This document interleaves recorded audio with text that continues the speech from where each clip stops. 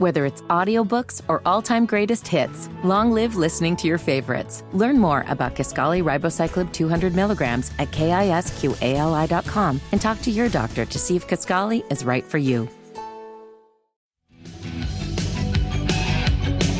The Hammer and Nigel Show. My name is Nigel. Jason Hammer right over there. We'll go to the drivehubler.com hotline and bring on journalist Alex Berenson, author of Pandemia. You can subscribe to his Substack, Unreported Truths. Alex, I was thinking, I can't believe it's almost been 3 years since you've been coming on the show. This lunacy it is unbelievable. I mean, do you ever think to yourself sometimes, I mean, so much has happened, especially in your life, but the general COVID craziness is maybe subsided just a little bit, but not a lot. Well, I mean, I do think it's subsided actually considerably among, most folks. I think most people are basically done. And I think obviously most people did get vaccinated and are sort of hoping at this point that that they are not hurt from it. I don't think people expect much from it, but they'd be happy right now just to sort of forget they ever got vaccinated. A lot of people, but our public health authorities in their brilliance will not let this go. They sort of randomly sometimes say they're going to put masks back on kids. Although they whenever they've tried that in places like LA, they've sort of had to drop it again. And certainly they're not done with the vaccines. In the face of what you would say at best is a widespread apathy, if not dislike, of these vaccines, they continue to try to push them, with the newest plan being, we're going to try to get you to take one a year in the fall, which is a great idea, except that the vaccines at best right now seem to have about a 6-week window of working. So I'm not sure what they think that will do for the other 46 weeks, and that's the best case.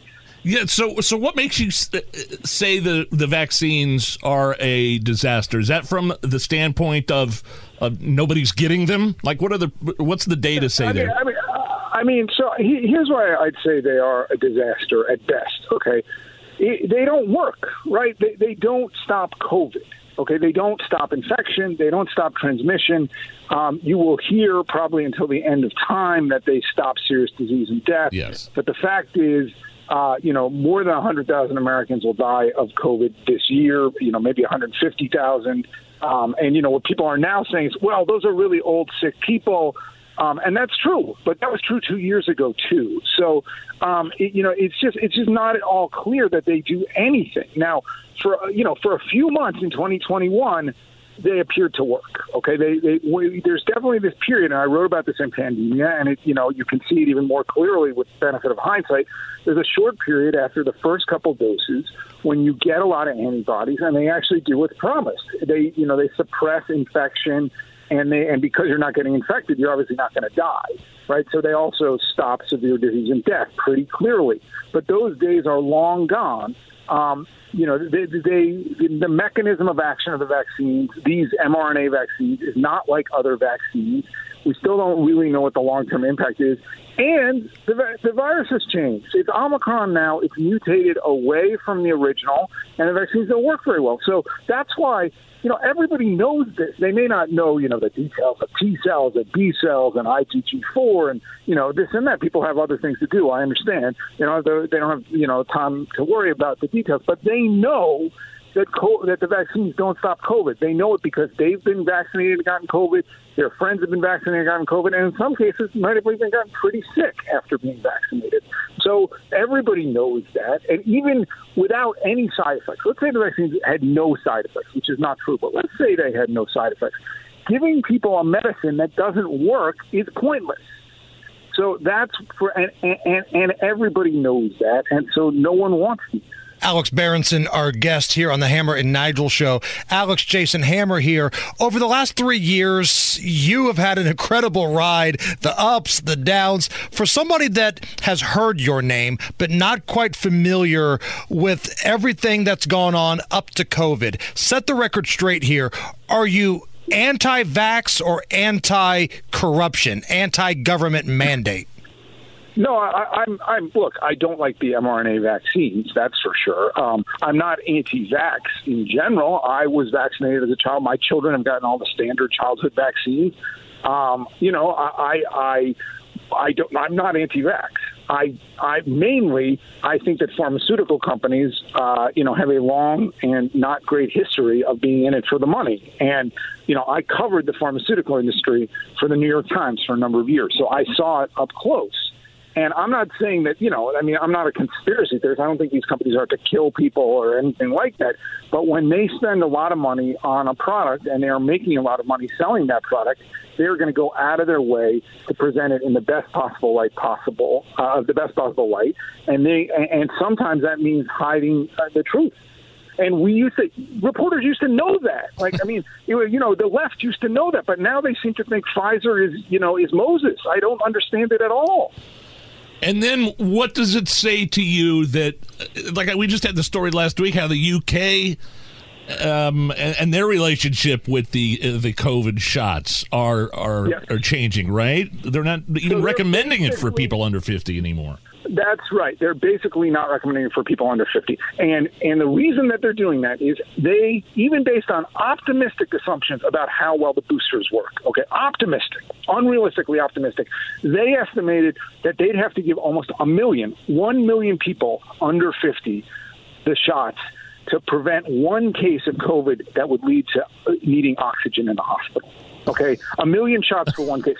Just on a pure, even if there were no side effects, and again, there are side effects. There's myocarditis. There's other side effects. That's a terrible waste of money. That would cost $100 million to stop one hospitalization. We can spend that money so much better.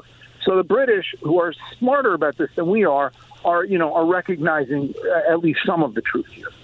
Alex, you mentioned earlier that the pharmaceutical companies, they're not really quick to put the truth out there. Do you think the CDC is the same way right now? I think, unfortunately, yes. I think that, unfortunately, our public health establishment got they fell very, very hard for these vaccines, and they don't want to recognize, obvious problems with them. And how many people in the United States currently are clamoring to get these vaccines? Is that the other reason why you say they're a failure, is because really nobody is lined up around the corner to get these things anymore? Oh, yeah, that's absolutely true. So if you look now, here's an interesting statistic that people don't know. There's always talk about how, I killed people, Tucker Carlson killed people, we prevented old people who needed these vaccines from getting them. Guess how many, and I'll answer for you, I won't make you guess, but guess how many people over 65 got the initial primary 2-dose regimen? 96% of Americans over 65. Okay, so what we did, and by the way, I wasn't against that for older people at that time. I wasn't, and you can find me saying that. But the vaccine hesitancy was almost zero in the United States. Where the United States broke off from Europe was after the first booster, and then this certainly in 2022 with the spring booster and the fall booster. So in the United States right now, only about 15%, only about 40 million adults out of the 250 million adults who could get the fall booster have gotten. And so people just don't want any more of these shots. We're speaking with Alex Berenson. Wanted to ask you about why Elon Musk has blocked you again on Twitter. Again, I guess Elon and I have a fraught relationship. I don't know what to call it. So look, Elon, he bought Twitter. He knows he overpaid for it. A pretty actually heroic act in some ways. He really believes in free speech. He believes that Twitter was being run by these sort of ultra leftists who are using it to kind of what he calls a woke mind virus to get ultra liberal ideas out there that have ruined San Francisco and that are problematic all over the place. So he bought Twitter. Okay, then he decided he was going to open these corporate files to a handful of journalists and let us write what we wanted. Now, that is, to me, that's a really heroic act. Companies don't do that, and there's real risk for Elon that Twitter might get sued as a result of something, those files being opened. He knows that. He's not stupid. I mean, you say many things about Elon Musk. He's not stupid. He knows that. And so he did it knowing that. And so, unfortunately, I think because we're in this crazy hyper-partisan environment, some of the really interesting stuff that came out of the files, especially about the FBI leaning on Twitter, has just been ignored by the mainstream media, by the New York Timeses of the world. And so he So I think, is frustrated by this. So did you just get one day pick up your phone and get a text from Elon Musk? Hey, do you want to come out here and go through some of these files? Yes, pretty Really? much that's how it went. That's pretty cool. Yes. So I came out, and it's this cool. I mean, it's this weird but cool process where Elon, he's not doing it, but these Twitter employees are, they show you files, and you can kind of look through them, and it's completely true. Elon puts no pressure on you what to write, what not to write. He's mad at me because I said to him, look, there's these long threads I don't think is a great idea. I don't think people are reading to the end of them. I'm going to Substack this, and I'm going to put highlights on my Twitter feed. And I thought he understood that. Okay. So when it came out, he said, you should have put everything out in this long thread. I said, I told you I wasn't going to do that. So then he blocked me again. But as far as I'm concerned, I hope he'll get over it. Maybe he will, maybe he won't. But the real problem is that I think he's frustrated that he took this great risk. Some really interesting stuff has come out, and the media just is ignoring it. And, man, you took some – I've seen you take some heat before, but after you put out your Twitter files, and we'll talk about the essence of what you found in those files, you really – I mean, people piled on you heavily, and some of the other guys too. Yeah, well, and weirdly enough, it's from the right. I think that, the right really wants Fauci's head on a platter. Yeah. And, look, there may be stuff in the files. I didn't see that stuff. And so I didn't do that. I wrote a story about how Pfizer had leaned on Twitter, and I thought it was a pretty good story, but it wasn't Fauci. And so people were upset about that. So, guys, I got to go. So one more question. Give me one more. The lawsuit, Joe Biden. You put that out there on Friday. Has it officially been filed yet? No, it has not been filed. It's not going to be filed for a little while.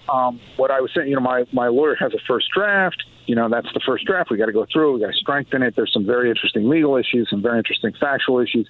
My allegation is that, the Biden administration and senior officials in the Biden administration and Pfizer and a director of Pfizer named Scott Gottlieb, who, is on TV all the time and who was the head of the FDA, worked together to force Twitter to ban me, even though Twitter didn't really want to. And I think we have pretty strong evidence, and, we'll take it to court and see what happens. Find his work on his Substack, Unreported Truths. He's actually back on Twitter, at Alex Berenson. Alex, as always, man, we appreciate your stuff, and Happy New Year. Great pleasure. You too, guys. Thanks. It's the Hammer and Nigel Show.